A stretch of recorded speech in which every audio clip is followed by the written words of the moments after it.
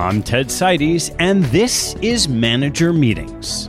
This show is an exploration of investment opportunities. Through conversations with money managers conducted by one of the manager's institutional clients, we'll share the stories and strategies that attracted their attention and capital. You can learn more and join our mailing list at capitalallocators.com.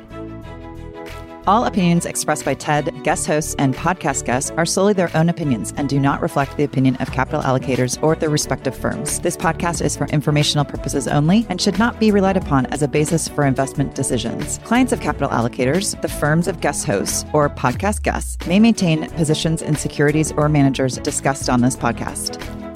Today's episode of Manager Meetings is our first sponsored show with our friends at Janus Henderson Investors. I had the chance to speak with Daniel Graña, who's responsible for Janus Henderson's emerging markets equity strategy. Janus Henderson is a leading global asset manager with $400 billion under management. Our conversation covers some stories of the Wild West early days in emerging markets, Daniel's strategy focusing on the intersection of good companies with good governance and good countries, portfolio construction, application of the process to China, benefits of aligning with a large organization when tackling emerging markets, and the case for emerging markets today. Please enjoy my conversation with Daniel Graña from Janus Henderson. Daniel, thanks so much for joining me. Thank you very much for having us. I'd love you to take me back to where your interest and engagement in emerging markets started. My grandfather's chain of neighborhood hardware stores in Cuba were nationalized after the Cuban Revolution. My father's two brothers became communists and denounced the family as counter-revolutionaries, which made life very uncomfortable for the rest of the family. My mother left failing Peru, and I married a Soviet refugee whose family was suffered from religious persecution. So as you can appreciate, I've always been fascinated why some countries failed their people, whereas others did not. And that led me to spend my entire professional career in emerging markets. Where did that start, your professional career? Sure. So I worked in investment banking, which is working for the dark side, bringing a lot of these Latin American companies public, helping governments to raise sovereign debt. And what I learned from that experience is really crucial to understand the controlling shareholders' motivations, because in emerging markets, the vast majority of companies have a controlling shareholder, whether it's the state or a family. Acceptable business practices in emerging markets are very different. And I could give you an example, the Mexican glass bottle wars. 25, 30 years ago, a Pepsi bottler, new shareholder to the company, managed to gain majority share of the carbonated soft drink market in Mexico City area over Coke. That, of course, is unheard of, unbelievable. But the way he did it was very emerging markets. He painted his Pepsi trucks with the Coke insignia, circled around all the mom and pop shops. At the time in Mexico, a lot of these drinks were sold in mom and pop shops and convenience stores, and they were using glass, not plastic. And so he would go around and collect these glass bottles and smash them. Coke, of course, expecting these glass bottles to come back to be able to sort of wash them and refill them and send them out again, didn't know what was happening. And he managed to put his Pepsi bottles on the shelves and gained market share. Of course, when Coke found out what they were doing, they painted their Coke trucks with Pepsi logos and collected the Pepsi bottles from the convenience stores and smashed them. And that started a glass bottle war. But they ended with a truce where Pepsi ended up about 40% market share in the Mexico City area, earning himself the Pepsi Bottler of the Year. But I don't think New York really fully appreciated how he did it. And so my years as an investment banker highlighted to me the importance of corporate governance. You really need to understand who the controlling shareholder is. You really need to understand that what is acceptable in some countries is not going to be acceptable in others. And that was an important life lesson for me. When you say around these countries and emerging markets long enough, you also have lots of big political events. What did you see in your early investment banking years about, call it the political governance as it affects companies and stocks? One that certainly comes to mind when I had just switched over to the buy side, this, of course, is the political governance. I strongly believe that you can't have a purely bottom-up discussion on emerging market stock because you miss a key part of their story, which is the nature of the system these companies operate in. So the story I like to tell is Russia. There was a time when Airbus and Boeing were thinking of the next generation aircraft, what should be the materials used. And there was a debate whether they should use composite or titanium. The vast majority of the world's known reserves of titanium are in Russia. And so I went to see the oligarch who, and of course there are always oligarchs in Russia, who owned VSMPO, which is the company that had the titanium reserves in Russia, to see if they could get surety of supply. Obviously, once you design an airplane using titanium, your expectation is you're going to lock that in for 30 years. You can't design around that once you start using titanium. And so when I had dinner with him at a restaurant not too far away from the Kremlin, he starts very loudly complaining about the corrupt Putin regime. Made me feel very uncomfortable. It's one thing to do it in his office, another to do it in a very public forum. And even then even though it was many, many years ago, I knew of the nature of the regime. So I changed the subject. I asked him about his family, get him off of that rant. He mentioned that he had sent his wife and his only child to Switzerland with $1 billion. And that told me everything I needed to know. That clearly he felt uncomfortable, that clearly he was feeling pressure. And so I decided to pass on the opportunity. A few months later, he gets that proverbial knock on the door, an offer he cannot refuse. He had to sell his company at a significant discount to these friends of the Kremlin. And the deal was off. Airbus and Boeing walked away. Share price collapsed significantly. And so the moral of the story is that political governance. So it's not just about corporate governance, which we just talked about, but it's also about political governance in emerging markets. The nature of the systems, as I said, rule of law, the predictability, the regulatory regime, the predictability of the tax regime. These are all important questions to ask in emerging markets that we all take for granted in developed markets. Now, somewhere along the way in your years on the sell side, I have to imagine you yourself must have come across an interesting situation or two in the early years. I'm wondering if you could share one of those. I would point you to the first Mexican REIT that came out of Mexico. It was a very complex transaction. The company actually didn't exist. We had to piece it together and explain to potential shareholders in the prospectus that this company was a recreation, a pro forma, piecing together many different companies. But nevertheless, investors were beginning to look for alternatives in emerging markets, not just staples, not just growth companies. They wanted to see something different. How about a high dividend yielding REIT? And so after a significant amount of work to deliver this IPO, which we moved the entire team to New York to be able to do it in time, shortly after the IPO, the controlling shareholder disappeared. He went on a horseback ride on his beach resort and never came back. And lo and behold, the company was also short of funds. So again, you need to ask yourself who these controlling shareholders are, and you need to appreciate that things are different in emerging markets. So what was the path that led you to go from the sell side to the buy side? Certainly as an investment banker, we were very transaction oriented. Certainly we were financial advisors to companies and governments, but I wanted to eat my own cooking. I'm always suspicious of chefs who won't eat their own cooking. And as an investor, that's exactly what you're doing. When you make recommendations, when you place them into portfolios, and you as a shareholder of the fund, you are eating your own cooking. You have to believe. As an investment banker, we would sometimes put together a transaction that we didn't necessarily, at least I didn't necessarily believe in, but if the market wanted to buy it, then that was the market caveat emptor. That was their decision. But I wanted to be more in a situation where I was investing in things that I bought into, that I really fundamentally believed in. That's what led me to move away from investment banking and toward the buy side. So I know you've been on the buy side and have been for a long time before you joined Janus Henderson. I'd love to hear what you learned first making that transition initially and then in the years since. Certainly, investing in emerging markets is different. Countries and companies are at different stages of their development, which means the institutional guardrails are not as well developed. This creates a lot of opportunities, but also a lot of risk. It means the standard deviation of outcomes are much greater in emerging markets.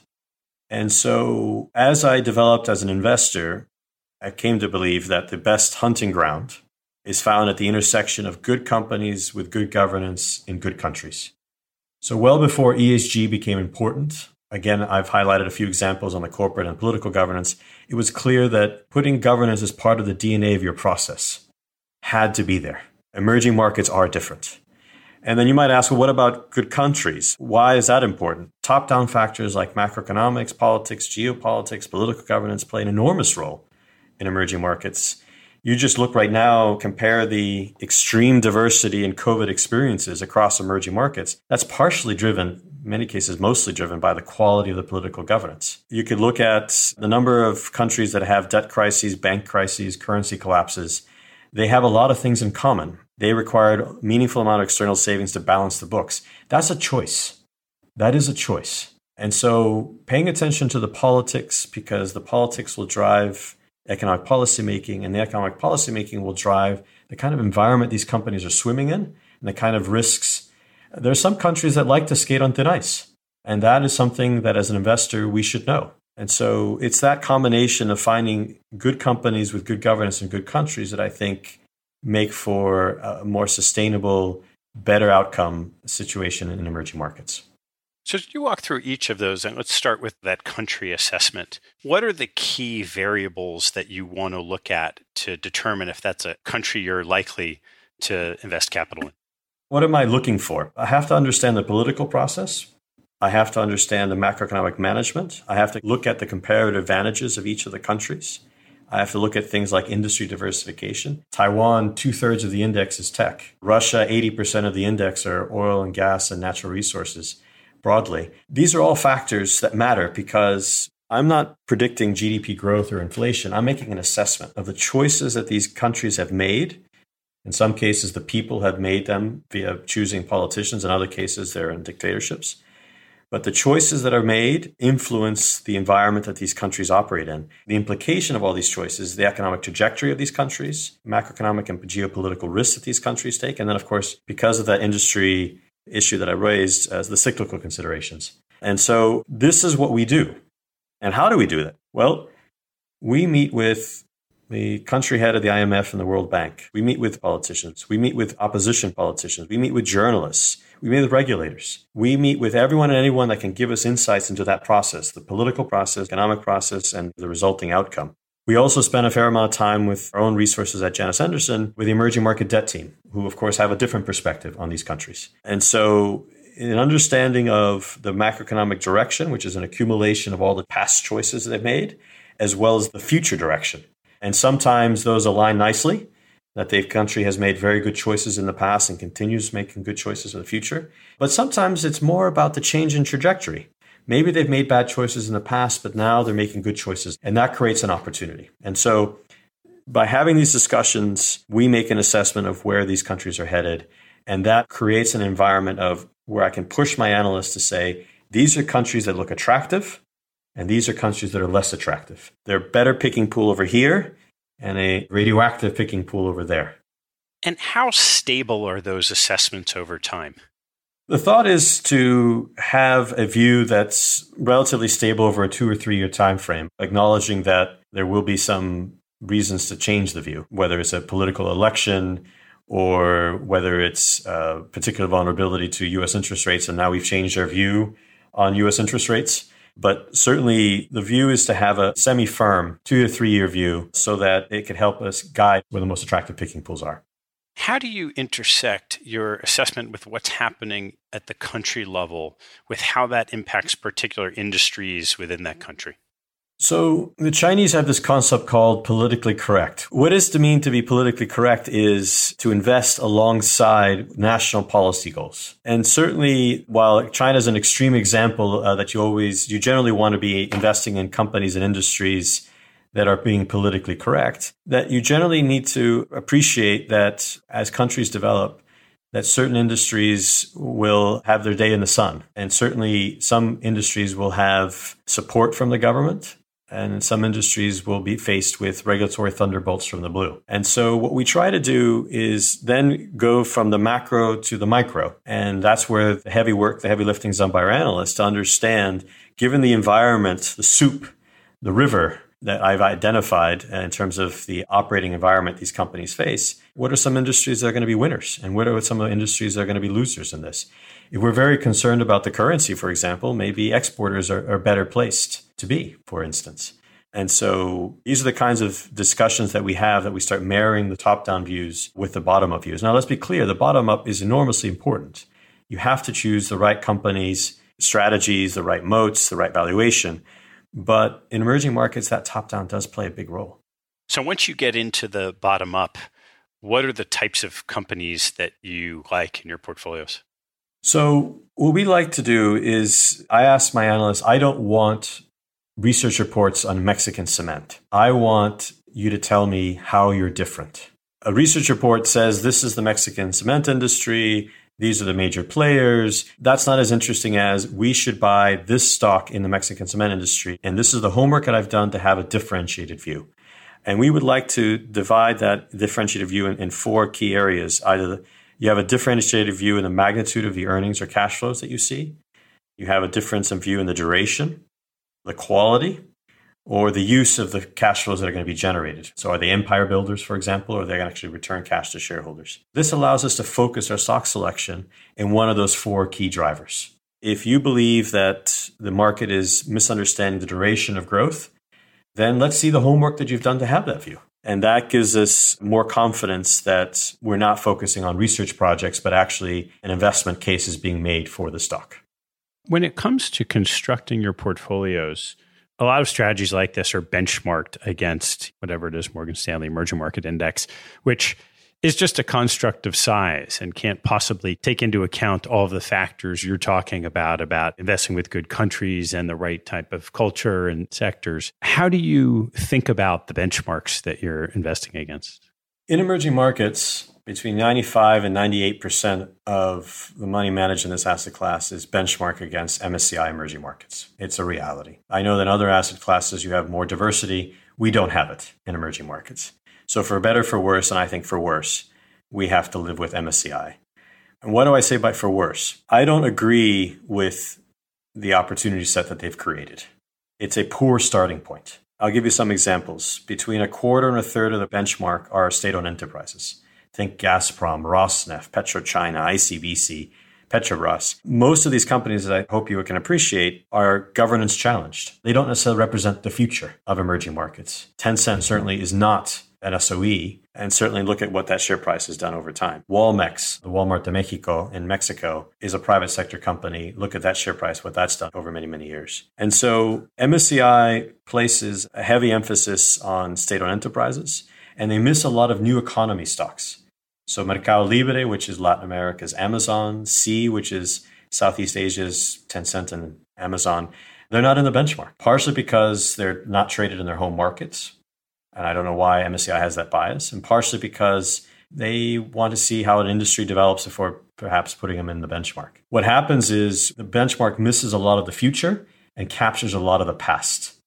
A lot of these old economy stocks, old cyclicals, oil and gas names, those feature very prominently in the index. The other thing that it misses is we don't care where the stock is incorporated or where they're listed.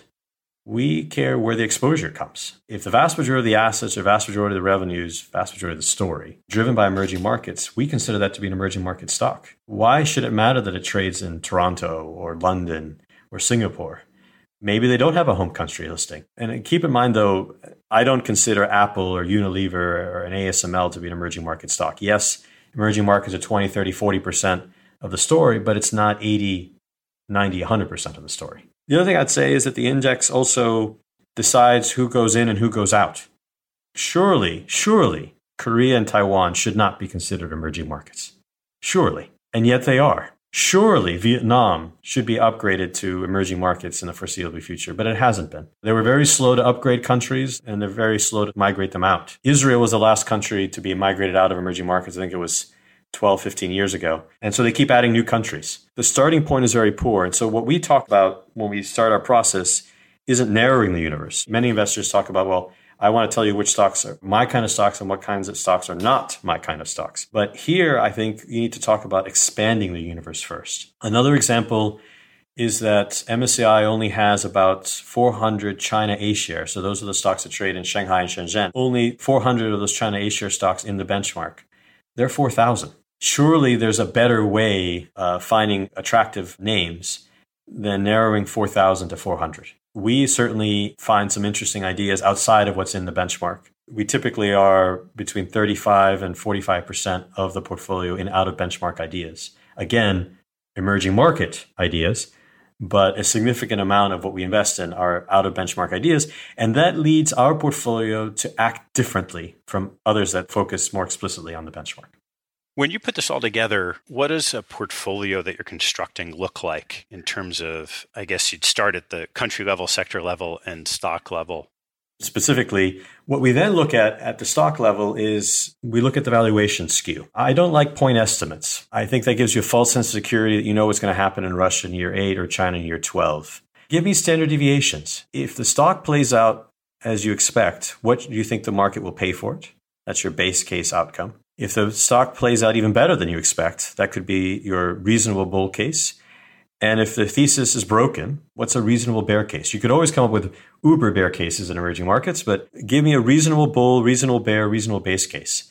And that is how we compare stocks across sectors and countries. Now that we've identified which are the good companies in the good countries with good governance, the way we compare those stocks is to look at a stock that might have 80% upside and 20% downside on that versus 20% upside and 50% downside. That gives us an ability to compare and sort of then becomes those portfolio candidates. It moves from these are the best ideas within that intersection to now let's compare how we build a portfolio from those best ideas. The next step would then be the most crucial step because I'm a very firm believer in risk-adjusted returns. The next step is how do these stocks play with each other in the sandbox? What I mean by that is the risk characteristics.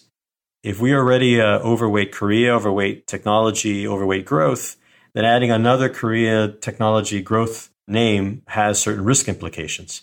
The focus is to deliver great risk-adjusted returns through market cycles. And so it's very crucial to me to understand the risk implications of adding every stock in the portfolio has to earn its keep, but also has to play well with the rest of the portfolio. When you put that together in a portfolio, what's typical kind of number of names you have? We usually have between 50 and 80 names. My style bias is agnostic, which is a very strange term. I allow the bottom-up stock picking to drive my portfolio tilt. If the bottom-up stock picking leads me to a tilt toward value, then so be it. If it tilts me toward growth, so be it. There are times to be tilted one way or the other. We are not theological about having a growth portfolio or value portfolio. And I think that's important in emerging markets. You have to consider that before 2008, value outperformed growth on average 6 out of 7 years in emerging markets. But post 2008, growth, I think, has outperformed 9 out of 11 years. And so if you always had a value bias or always had a growth bias, you would tend to outperform in one regime and tend to underperform in another. Maybe the construct of value versus growth is artificial. Why not allow bottom-up stock picking to drive what you own in your portfolio? There's probably nothing more topical in your world today than China. And would love to hear maybe through that lens of the country assessment, the governance, and companies, what you're doing in China today. It is very topical. And so we would spend more of our due diligence time with these companies asking whether they are being politically correct. Are they investing in the goals that the government would like to invest in? And as we see it today, the government would like companies to help localize. So in other words, innovation, replace Qualcomm, replace SAP with Chinese equivalents. One of the lessons that the Chinese government took from the US-China trade war was that they were very vulnerable. They had to import a lot of semiconductors. They had to import a lot of semi-cap equipment. They wanted to localize. And so one of the key themes for the Communist Party is innovation. If you're a Chinese company, if you're helping to replace a foreigner, then you will be supported. Another key theme for the Chinese government is decarbonization. Now, you might argue, why? Why is that a key theme for the Chinese government? There's a yawning gap between domestic consumption of oil and domestic production of oil. And the vast majority of the imports must then come from volatile parts of the world, mostly the Middle East. And most of that comes through the Malacca Straits. You could imagine one major country placing an aircraft carrier group on one side of the Malacca Straits, and you could starve China of crude oil. But there are also good economic reasons. Did you know the vast majority of the solar supply chain is in China? Did you know that producing in China, the producing electricity from solar and from onshore wind is almost at parity with producing electricity from thermal? No subsidies needed. So I'm not even talking about pollution. Of course, that's a rising concern among the people in China.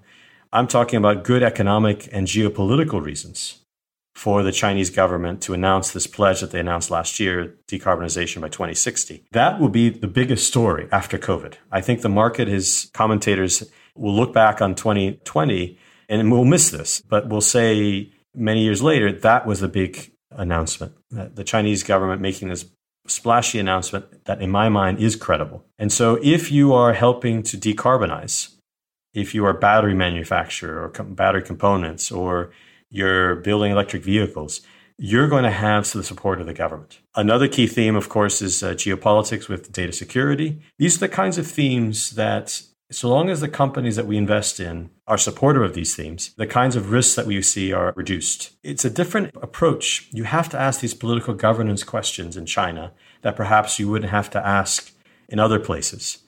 And this is why it's a key part of our process.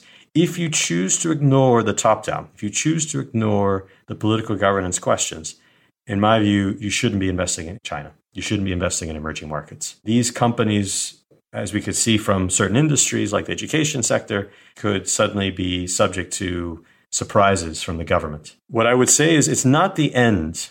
It's not the beginning of the end of investing in China. It's the end of the beginning.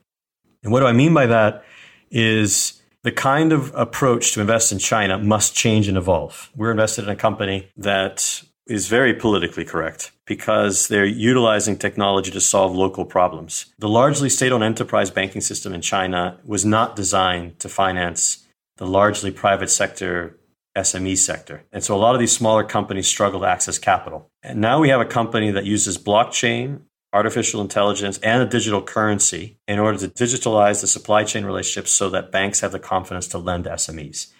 This is exactly what the government would like to see. They're not paying a patent to a Western company for this benefit. It's solving a less domestic problem, and it would certainly have the support of the government. So as a result, these are the kinds of ideas that we like. Obviously, we're much more sensitive to companies that have to do national service. And that's why we've generally largely stayed away from state-owned enterprises everywhere, but certainly in China, because those that do national service don't always have the interests of the minority shareholders in mind. When you have that type of alignment with the government's interests in a sector that, say, in China, as you said, is politically correct, how does that influence how you think about just the valuation of the business itself? So as I said, no one really knows what's going to happen in the far-off future in emerging markets. So we have to not be theological, and we have to approach valuation in many different ways. I don't like to see one way of approaching valuation. If you look at EV to sales, many of these early stage companies are evaluated on EV to sales. Let's confirm that. Let's confirm the valuation coming from something very high up on the income statement with a DCF. Let's confirm that with comparing similar stage companies in other jurisdictions. One would argue that maybe the duration of growth is higher in China relative to, say, the US, but at the same time, the risks are higher. And so we can have that debate that where was Google trading, where was SAP trading at similar stages of their development? Give us a sense of what these stocks were trading at and compare. And so that will give us a framework of, is this even in the realm of probable or possible? When you see a company like that that is aligned the right way with tailwinds, how important is the management team? Enormously. Earlier in a lot of these emerging market histories, the kind of capabilities that was asked of the management teams was more on the political side, political connections.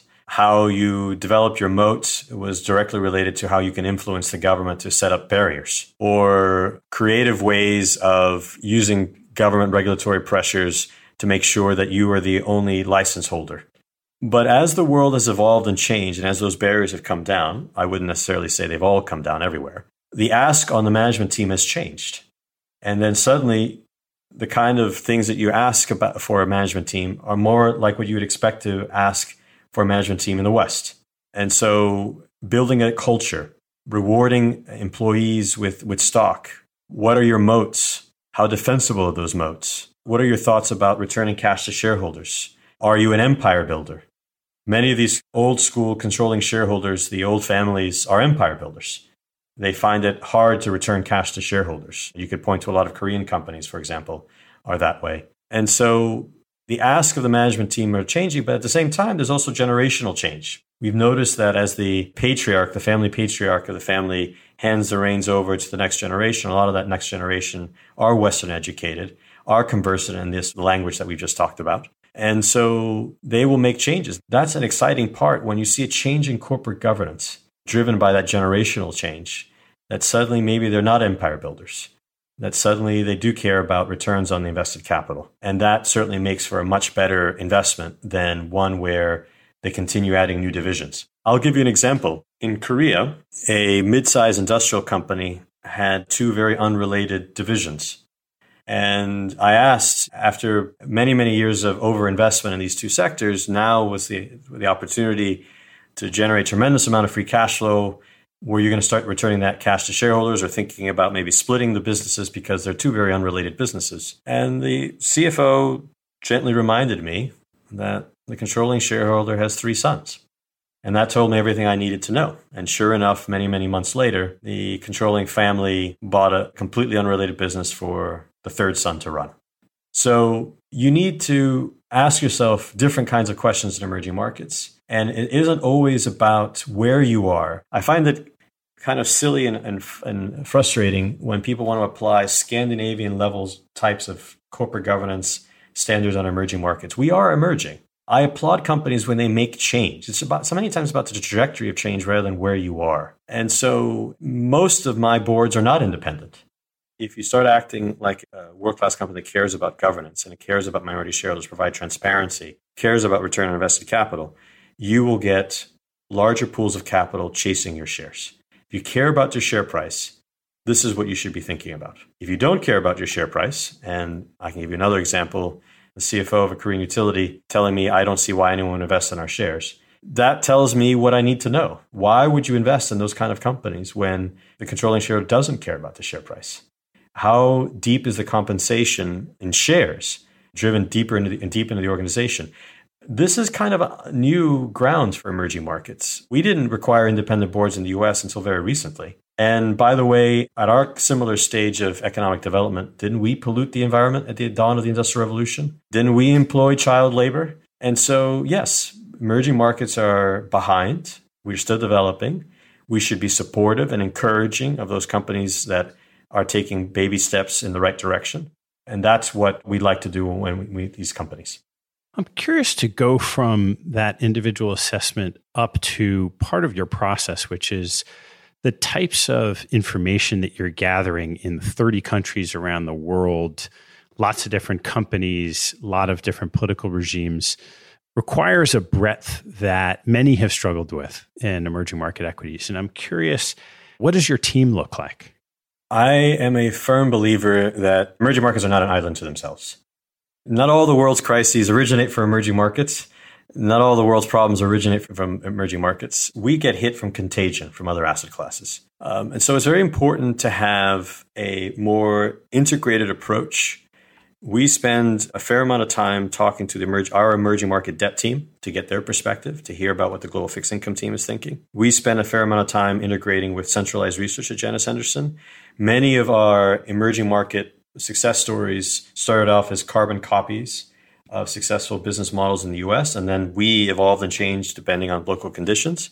But nevertheless, it's very helpful to hear the centralized research point of view in terms of what's happening in other parts of the world. We integrate with the ESG team to talk about what the latest standards are. We have a dedicated team of analysts, but we rely on the larger part of the organization to complement what we do. It's very hard to keep track of what's happening in 30 countries, plus what's happening in the US markets, plus what's happening with the ECB, plus what's happening in geopolitics. And so consequently, I think by being part of an organization that values partnership and values collaboration, it makes us all better investors. The emerging market debt team could disagree with me. Maybe they're bullish on Brazil and I'm bearish.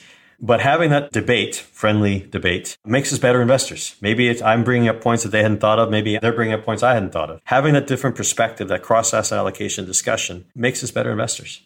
How do you manage around the challenges of language and cultural barriers individually with you and your team compared to the countries you're investing in?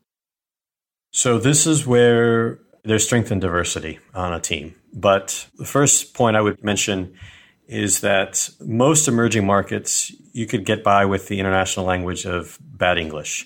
But you need to do more than that. Obviously, you will miss cultural nuances. Things get lost in translation.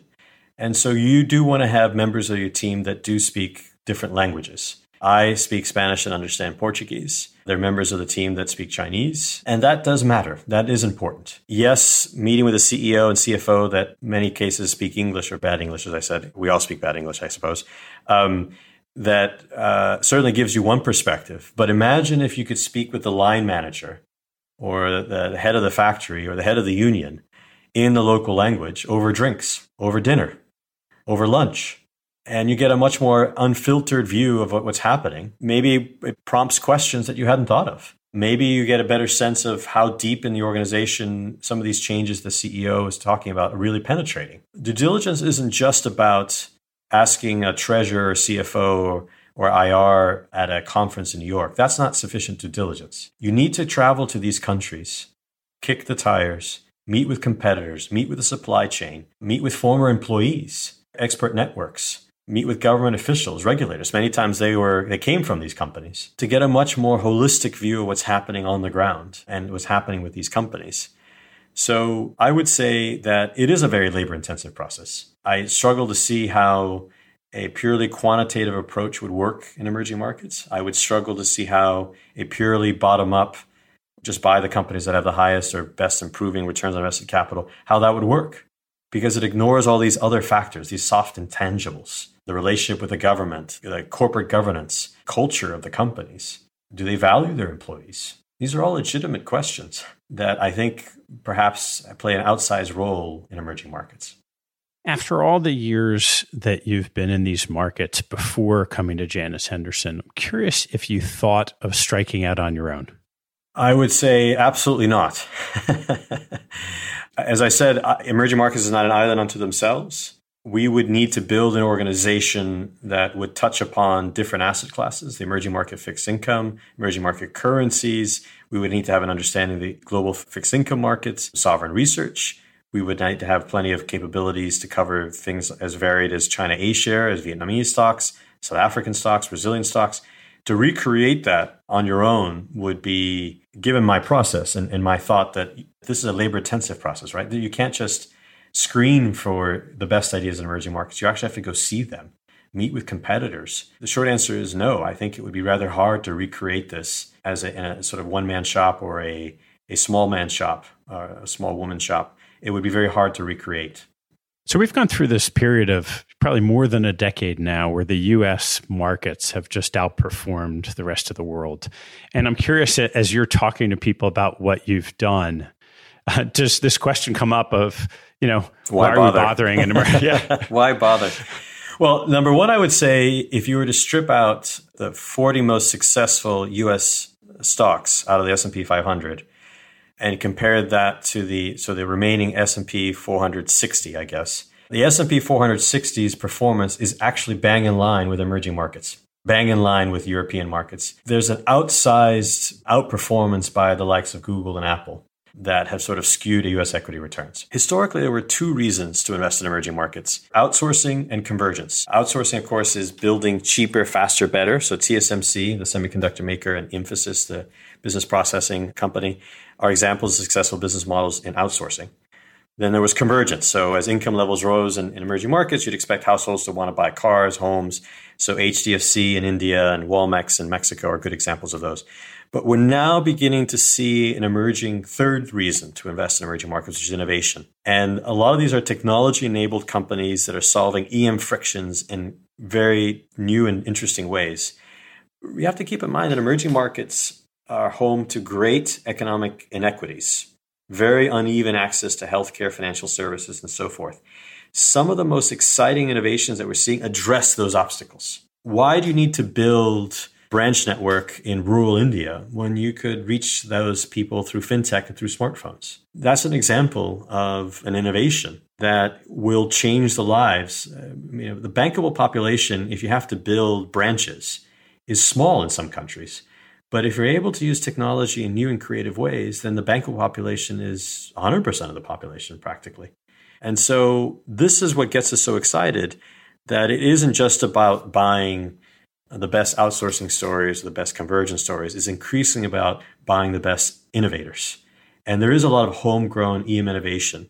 I will fully acknowledge that innovation in emerging markets is not evenly spread throughout all the countries. Clearly, Asia generates a fair amount of innovative companies relative to Latin America and Eastern Europe, Middle East, Africa. But nevertheless, this emerging theme gets me very excited about the future of the asset class. There's always these times in emerging markets where some country is blowing up in a bad way and another's blowing up in a good way. And I'm curious, if you looked at on the horizon, what countries are you most excited about and which ones are you most concerned about?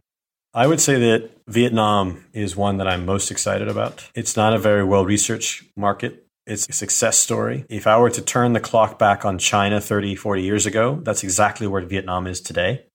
So think a government that is very much attracting foreign investment or an export-led model. They have a young demographic labor force willing to work, a great infrastructure. And so they've created the right ecosystem. For example, the largest exporter out of Vietnam today is not shoes and T-shirts, and it's actually Samsung. Samsung doesn't produce smartphones in China anymore. They do produce them in Korea, but the low and medium end phones are now produced out of Vietnam. The largest exporter of Vietnam is now Samsung. And so as a result, you have this positive feedback loop that wages can rise. And as wages rise in Vietnam, you get a domestic consumption story that's sustainable. And with good macroeconomic management, Vietnam has gone through periods where they didn't have good macroeconomic management, but they learned. And again, I am a proponent of crises. I know that they hurt a lot of people, but they clean out bad practices and they better position the country for many times for a better future. And that's exactly what's happened in Vietnam. Many people invest in Vietnam by buying staples, and certainly earlier stage economic development countries, you focus on staples because people will move from buying milk from a neighbor market and buying shelf-stable milk in a supermarket. But increasingly, we're also beginning to get excited about opportunities that we see in the financial sector, in the real estate sector. And then as the market develops, as valuations move higher, we would expect to see a lot more IPOs. And so now is the time to do due diligence. Now is the time to figure out which are the right management teams, which horses are the right ones to back, because they are succeeding where a lot of emerging markets are not. We have seen peak globalization. The export-driven economic model that was used very successfully by Japan, then Korea, Taiwan, and now China, that is not going to be as easy to replicate going forward. Rising protectionism pressures everywhere. We've probably seen the limit of deindustrialization. We've seen populist pressures in developed markets. But Vietnam is one that's actually succeeding. And so I'm most excited about Vietnam. In terms of countries that I'm concerned about, I do worry very much about Brazil. I think Brazil is losing its way. Obviously, they responded very poorly to COVID, echoes of how we responded in the US. But the difference is we could be irresponsible with our government balance sheet. We have the global reserve currency. We could run massive budget deficits for the foreseeable future without a significant change in the market's perception of that risk. Emerging markets, you can't, for the most part. You can't have Italy-style government debt to GDP with emerging market interest rates. Italy gets away with it because they import German interest rates. Brazil doesn't have that benefit. And so because they responded very poorly to COVID, there's a lot of populist pressures to loosen the purse strings further and continue to loosen the purse strings. So that fiscal anchor is now in doubt. And next year, 2022, looks like the incumbent president, based on all the latest polls, would likely lose to Lula, former president of Brazil. He came in at the similar time as Chavez and Putin. They came into power making lots of promises, but they benefited from a once-in-a-100-year commodity boom, 2000 to 2008 environment. I don't think anyone's expecting that kind of once-in-a-100-year commodity boom again. And so spending without that commodity boom will lead to an even worse situation. So for many, many reasons, I think they've governed themselves into a quagmire. And even though, again, Brazil is home to a lot of great management teams, but at the same time, I'm very concerned about the trajectory that Brazil's heading.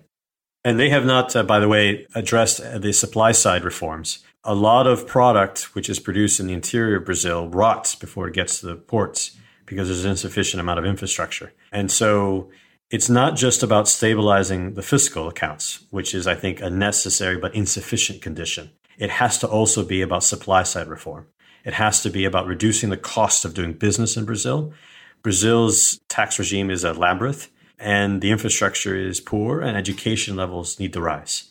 Those are the things that should have been tackled in addition to stabilizing the fiscal, and that haven't been. So if we look through to your portfolios, what types of exposures does that lend itself to in both Vietnam and Brazil? So Vietnam, as I said, is not yet in the benchmark. And so any exposure there, which we have about 3% of the portfolio, is totally out of benchmark. We would love to have more in Vietnam, but as it stands today, about 3/4 of the Vietnamese stock market, maybe a little less now, are state-owned enterprises, which again, we struggle with from a governance perspective. And then of the remaining balance in Vietnam, many of those have hit their foreign ownership limits. So it's rather hard to buy those shares. But as more companies list and as those foreign ownership limits change, and we would expect that to happen in the coming years, that we would be buyers of that situation. And how about Brazil? In Brazil, we are asking ourselves a lot of questions about our positioning. We certainly weren't very overweight Brazil. We actually were neutral-ish Brazil. As we started to feel uncomfortable with the trajectory, we need to ask ourselves those kind of questions. When you ask me about how do you deal with currency is intrinsically part of the country decision, in my view. And there are three things that you could do on a country decision. You could change your country active. You can go more underweight or more overweight, depending on how excited you are about the country. You could change what you own. So obviously, an exporter would benefit from a weaker currency. The domestics would be hurt. Or third, you could hedge the currency. And sadly, the cost of hedging in emerging markets is rather expensive, generally. So basically, we only have two tools in our toolbox. And those two tools would argue that we need to think long and hard about changing what we own in Brazil and potentially changing how much we own. All right, Daniel, well, it's time to ask you a couple of closing questions. What is your favorite hobby or activity outside of work and family? I believe that life is about experience and that asset accumulation should either facilitate an experience or remind you of an experience. So I have a mask collection from Indonesia, Thailand, the Pacific Northwest, and Africa. I love to stare into as I'm pondering investments. Another is travel, culture, food, art, and other ways to sort of challenge who you are and what you like, because that's effectively what travel does. It gets you out of your comfort zone. You're going to have to try new food. Maybe it's a little spicier than you like. Maybe it's a different protein than you like. But nevertheless, it's gently challenging you, causing you to evolve and change. And so to me, that is what life is about. Accumulating mass, I suppose, is one of them, and travel is another. Great. What's your most important daily habit? Quiet time. I purposely try really hard to create some quiet time in my day to deconstruct, to synthesize, and make connections. Maybe it's about a book on Ulysses S. Grant, making a connection to a situation I'm finding in emerging markets. Maybe it's a book on the Boxer Rebellion in the 19th century in China and what that means for investing in China today. You need to have some quiet time to let your brain make those connections. What's your biggest personal pet peeve? Willful ignorance. I certainly can forgive ignorance. No one can know everything. But the active choice to remain ignorant bothers me. All right. And how about on the investment side, which could cross over, but your biggest investment pet peeve? I would say arrogance and the callous disregard for risk. Which two people have had the biggest impact on your professional life? I would say it's a tale of two investors who shall remain unnamed. One who experienced great success, but then wouldn't or couldn't evolve. And so the lesson I took from there is you have to stay humble and you have to continue adapting and changing. And another one who didn't have the right pedigree, but used her very different background to approach investing in a very different way. And that's okay. Being different allows you to approach problems in an unexpected way. So this led me to think about how there is strength in diversity of experience. And that's what I look for in my team. What's been your biggest mistake and what have you learned from it? You might find this a curious answer. When social media was first beginning to make an impact, I frankly didn't understand. I did not appreciate the business potential. I thought it was going to be limited because I couldn't imagine sharing personal details and my own opinions for others to see. If you really are a true friend of mine, shouldn't you just pick up the phone and shouldn't we just catch up over a dinner? I did not understand it. The lesson here is that sometimes you are not the target audience, number one. And number two, sometimes you become the target audience as you change.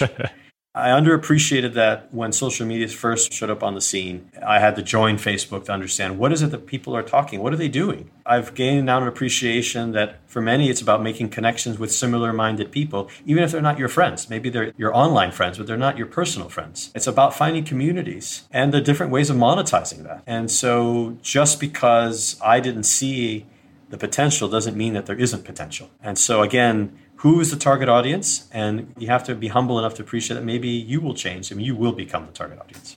How do you take that and put it into a different context to say that there's something that you don't see, but you might be wrong?